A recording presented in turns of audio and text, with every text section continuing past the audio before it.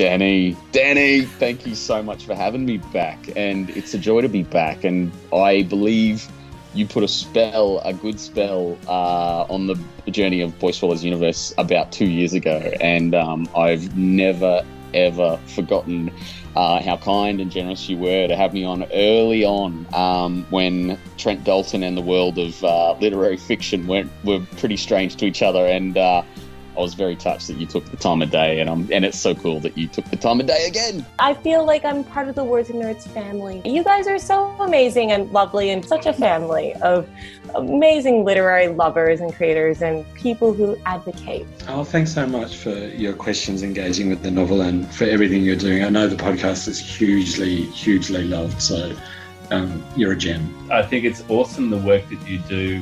You know, we're out there in this pool of like however many writers there are in this country, and we're all trying to get our book to the surface. Podcasts like this enable us to do that, and also to talk about our craft. Danny, you're a gift from heaven. I love that you're such a great supporter and advocate for not only kids' books, but adult novels too. I love your interviews across the board. Kudos to you, Danny, for getting everyone to relax so much that they open up and tell you such interesting things for the benefit of your listeners. So, Thanks, Jack. Yeah, well done. That's so true. Oh my gosh, I just told you all these things that I've never talked about before. I could edit that bit out. I could do this, and I was just so comfortable that I was like, said all this stuff. It's a special knack. Who wouldn't want to celebrate this fabulous podcast?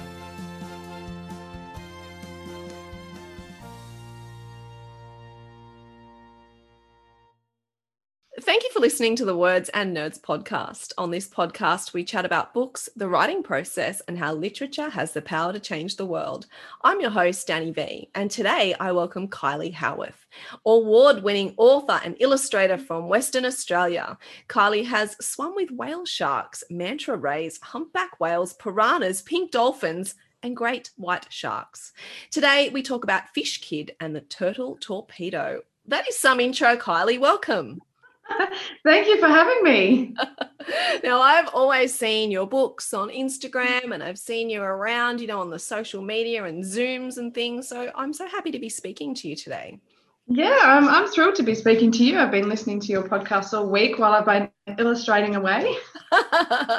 I've heard that people can illustrate whilst listening, but not write while listening to it, because obviously it's the same side of the brain.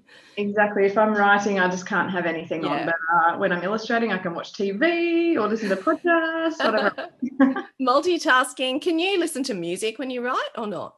I can, but I just love listening to, like at the moment I'm illustrating, so I love listening to illustration podcasts. I just pick up lots of tips and get in the zone listening to them. I don't know, when you like to think creatively, I think sometimes you just need that space to do it. Today we're going to talk about Fish Kid and the Turtle Torpedo. Can you give us an elevator pitch for this book? Oh, it's an ocean adventure. It's set on a small island in the Maldives. It's about Fish Kid, who was in the previous two books, because this is book 3 in the series. And in the previous 2 books, he discovers that he has some fish powers. So he's exploring them a little bit more in this 3rd book. And his best friend and he find an injured turtle in this story. And they have a few friendship issues while they're trying to do a very tricky turtle rescue. Well said. And speaking of fish kids, you're kind of a fish human. I was just doing your introduction. Tell me about all these things that you've done and all the marine life you've been swimming with. Tell me about this. It started, I guess, when I got my dive license in the Red Sea in Egypt. My husband and I, he wasn't my husband at the time, but we were traveling together for 6 months after we'd been working in London for a little while. And we did 6 months of traveling, and we went through the Galapagos Islands and all sorts of amazing places, Africa and everything. But when I got he was doing a lot of dive adventures, and I felt like I was missing out. So I went and got my dive license there, and it just opened up a whole new world to me. And not long after getting the license, we ended up in the Galapagos Islands, and I went down for a dive, and we were looking for, I love telling kids this story at school. We were looking for a particular sea creature, and we went down for 45 minutes and couldn't find it. And then we had to go back up to the boat and have some lunch, and then we went down again 45 minutes later. This time, though, we hid behind some big rocks and underwater, and there was quite a strong current blowing through. So we had to hold on tight. And because we were hiding, finally this sea creature came through. And there was actually 20 of them, 20 hammerhead sharks. Oh, my goodness. And I thought I would be terrified down there with 20 hammerhead sharks. But because I was down at their level, I don't know, I just felt this peace, and I knew that they were more scared of me because they didn't come around the first time when they could see us. And that moment actually triggered the Fish Kid series. That's sort of what I built it around. And it was incredible. And when we went back up to the boat and I was on the surface and my little legs were flapping in the water while I was waiting for the boat to pick me up, I did get quite scared then. But when I was down at their level, it was just amazing, and I wasn't scared at all. Wow, that's insane. 20 hammerhead sharks. Now, hammerhead sharks, they're not known for attacking humans. Is that right? No, there's lots of different types. These were the great hammerhead sharks. So these are the big ones, and they have bitten people, but they're not the main species that are known for, accidentally mistaking a human for food. Was that the most sort of amazing experience? Because I just listed like a whole bunch of marine life that you've been swimming with. Was the 20 hammerheads, was that the highlight? That was the start of it. I think probably my highlight would be when I recently did a swim with humpback whales, because they're my favourite animal. And I did that in Ningaloo as research for Fish Kid and the Mega Manta Ray, which is the second book. So I swam with manta rays, but the humpbacks, just the sheer size of them was just amazing, incredible. Wow, humbling, I bet. Yeah.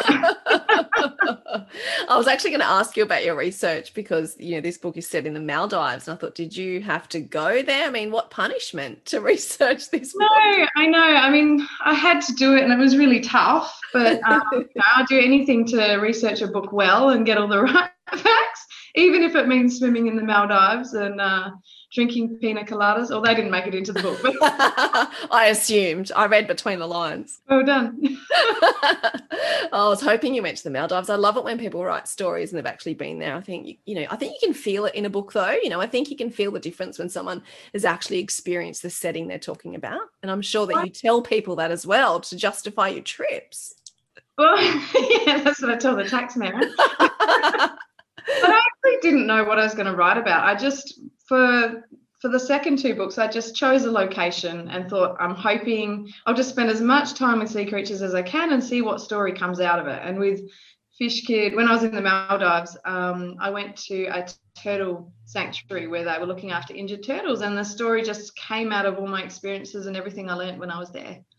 I like that. I like that sort of research where you absorb it, so you're there and all this incidental stuff come. I think that's amazing.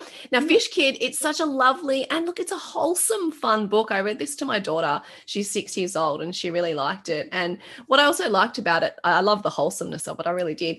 But I also loved, that it explores important issues as well, but it's not didactic or anything, but it does explore friendship and environmental issues.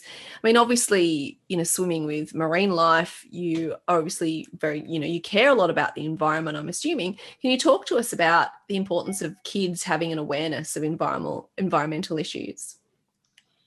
Yeah, when I began writing this series, it was probably, I was trying to figure it out, about 2017 that I started writing it. There was, people were starting to talk about it a bit, but a lot of kids didn't know what climate change was. And it wasn't as talked about as much as it is now. So that's why I was really driven to write something.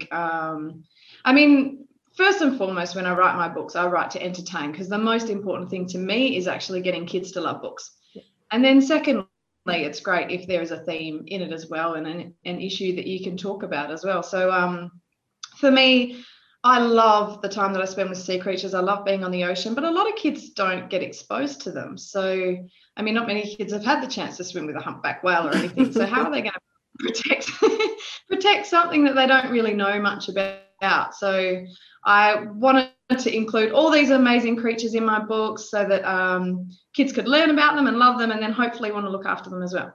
Yeah, no, I think that's really important. And I think kids are so open to those things, and I don't want to give anything away, but when we find out what happens to the sick turtle, there's just a really simple message of, or even the water bottle left around, and how the little crabs, died inside. Just those little things of not, of taking care of your environment and not leaving plastic around, and how dangerous that can be. And I don't think a lot of people realize that. Yeah, well, that was something I just discovered when I was there on an island, and I found a plastic bottle and then saw all the dead hermit crabs in it. And I mean, they're the sort of things that I wasn't aware of until I went there. And so I just want to share those stories so people know what's happening. Yeah, no, I think it's important. I think it's important because the kids, obviously, they're going to be the ones that hopefully can, make the changes that we're trying to change now, and with climate change and taking care of the environment. So hopefully those messages come through. But it was certainly a joyful book, first and foremost, like you said, and I just loved, like I said before, it was just like a little wholesome book, and it was so lovely. But then it had those messages behind it too. But it gave me a chance to talk, to my 6-year-old a lot about those things. So I like, but I'm a massive nerd, but I like having those conversations, behind the joy and enjoyment of the book. I think it just makes it a lot richer. Well, one thing I haven't mentioned yet is that at the end of some of the chapters, there's a fact sheet about the sea creatures. So wherever I mention a sea creature in the story, I put in some real facts about them. Often some are funny, some are rude, and the kids have a good giggle, because I know I've got 2 boys and they can get very bored easily reading stories unless they're quite fast-paced and entertaining. And my kids quite liked reading, like a lot of kids love reading fact books, not necessarily fiction. So I thought, how about I sort of combine the both of them and, have the best of both worlds in it. Yeah, that's amazing. I really liked that, because my kids love documentaries on animals too. So it's kind of the same thing. But we actually read it in a different way. We read it the story, because she didn't want to be interrupted, in the story. And then we went back and looked at the facts. So I like how you can kind of read it however you want. Because I said to her, do you want me to read the facts now, or do you want me to keep going with the story? So we did the story because she was right into it. And then we went back and looked at the facts, which was cool. It's like a choose your own adventure. Now, I really love kids' books that focus on friendship, and you've got Emily and Bodhi, and they just have such a beautiful friendship. Obviously, there are, little complications amongst that as well, which is normal for any friendship, I think. What did you want to convey about friendship in childhood? That was really interesting, because I had Bodhi meet a girl called Emily in the first book.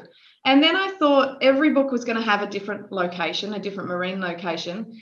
But when I went to write the second book, I found that kids were saying to me, is Emily going to be in it? Is Emily going to be in it? And I didn't intend Emily to continue in the series, but it seemed that kids, I like to listen to what kids, they drive what I write, because I'm writing it for them. And they all wanted her to stay in it. And I was like, okay, so I'll have to find a way. She was from the Galapagos Islands. She speaks Spanish. And I was like, oh, goodness, now that they've struck up this friendship and the next book's in a different place, how am I going to land her with Bodhi again? So I created a problem for myself, but managed to solve it. And it was really nice how this unexpected friendship for me grew across the series as well. But one thing I like about it is it's a boy and a girl, because my boys, some of their best mates are girls. And I know that my eldest son has been teased at school playing with one of his friends that's a girl. And they teased him going, you're going to get married, and it upset him. And then, then the girl who's his friend ran away and went and played with someone else because she got upset about it. So I thought, that's awful. I love that he had his bestie is a girl. And I thought it might be a good thing to explore in the story. And make it normal for kids so that they don't tease other kids. Yeah, no, I think that's really important too. And just talking about my 6-year-old, one of her best friends is a boy, and she's always, playing soccer with this boy at school. And I really like that, because I think, if you have a variety of friendships, I think that makes it a lot richer. I think in adulthood too, it's really important. So yeah, I really enjoyed that as well. Oh, good. And it was interesting bringing up a bit of a friendship issue in the last book, because they've sort of developed this nice friendship all along, and all of a sudden there's a hiccup. So my kids found that quite interesting to read as well, because they're getting to the age where you have a few what they call friendship fires at school, and you've got to learn to deal with them. Yeah, but it's a normal part of friendship. You have that sort of the part where you're getting to know each other and you're very polite. I guess that's with any friendship. And then there usually are some of those. I like what you said, friendship fires, so they can be put out as well. Now, you write and illustrate, and we talked a little bit about you illustrating as well. But for you, do the words or the images come first, or do they really grow together? They do grow together. I think I usually start out with notes in a visual diary with no lines on it, just notes scribbled across a page, and then little sketches next to it. So to start with, it's a bit of both. And then if it's a book, like, it depends if it's a picture book, I guess, or a chapter book. The chapter books, then I do start with dot points, sort of mapping out the plot and everything, just writing. But all the while, if I'm thinking, I might be just sketching the character in the margin or something, just to figure out what he'll look like. But yeah, I dip into both, back and forward constantly, I think is the best way to do it. With the picture book, you'll write the text and then you'll work out, oh, hang on, I can show what I've just said in this illustration. So then I'll go and cut it out of the text. And it's a real sort of balancing act. So I love working with both at once. Yeah, I love that you do both. And I really like the idea, like you just said, about illustrations adding more to the story, or maybe adding, you know, a bit of a juxtaposition to the story, or telling the story without the words. I think illustrations are so important in kids' books. Yeah. Now, why kids' books, and why are they important for you to write? I started out doing them. I was actually a graphic designer previously, and then I had my own kids and started reading them books. And I thought, oh, why aren't I doing this? I love these picture books. And also, when I dived into the picture books, I realized that as my kids grew, my interest in books changed as well. So that's why I went from the picture books to the chapter books. But I found as my kids grew in their reading, certain books that maybe the older ones or the longer ones, my boys just weren't getting into. They weren't hooking them. So I wanted to write something for them that really caught them, and they were begging you to read the next chapter. And my son, my eldest, is dyslexic as well. So reading is quite a challenge for him. So I just wanted to write something that was perfect for him to read. Mm-hmm. And that's what, I love kids' books because I'm the same as them, actually. Sometimes when I read an adult book, like I'll probably read 8 kids' books and then I'll read an adult book, and I find it so long sometimes. I'm like, oh, this is why I like the kids' book. So I just wanted to write something that was snappy and that moved and was quite quick and entertaining, because it's my attention span as well. I'm a slow reader. I read how I would talk, whereas things like you can just read very quickly, from what I've heard you say before. Yeah, I read really quickly. I speak really quickly. I think I just do everything very quickly. Sometimes I just need to slow down a bit. Oh, the other thing about why I like writing kids' books, I think, is I actually watch mainly kids' movies. I prefer, I don't watch any horror or anything that's going to make my heart beat too. I love the kids' movies. They're my favourites. That's probably why I like the kids' books too. That's so funny. I love how you don't like being frightened by art, but then you'll just go swimming with sharks. Yeah. So, yeah, I'm trying to work you out, and I haven't yet. I haven't yet either. So that's a good thing. If you can't work someone out in 20 minutes, it's a good thing. Now, what are some of the favourite books you've been reading to your kids, or what are some of the kids' books that you just love? Oh, I was thinking about this, and I thought I had a bit of a journey into children's books. Like, I loved Roald Dahl to start with. And I loved Clifford the Big Red Book. Red Dog. I loved Clifford too. And then when I was on that trip where we travelled for 6 months, and where I swam with the hammerhead sharks and that, on my way back to Australia, I was in an airport and I found an Oliver Jeffers book, the How to Catch a Star. And I just looking at that book, that was another moment where I was like, I need to make these. That was the first one. And then I had my kids and started reading to them. And that was the second moment. It was like, I really need to be making these myself. So they were influential books for me. And one of the books, the reason I got into writing chapter books after doing the picture books was I read a book by a local author in WA who's in my writing, my Squibby group. Her name's Catherine Carvel. And she wrote a book called Darcy Moon and the Deep Fried Frogs. Say that 5 times. Yeah, no. And I was sleeping on our boat. We often stay on a boat at Rottnest Island, and I was sleeping there in these little bunk beds, and my kids were below me and I was in a little bunk bed above them. And I couldn't help but laughing out loud, and the kids were sleeping and I was trying not to wake them up. I had to keep like biting my pillow because I was just giggling so much. And that was the one book that made me want to write chapter books, because I was like, these are brilliant too.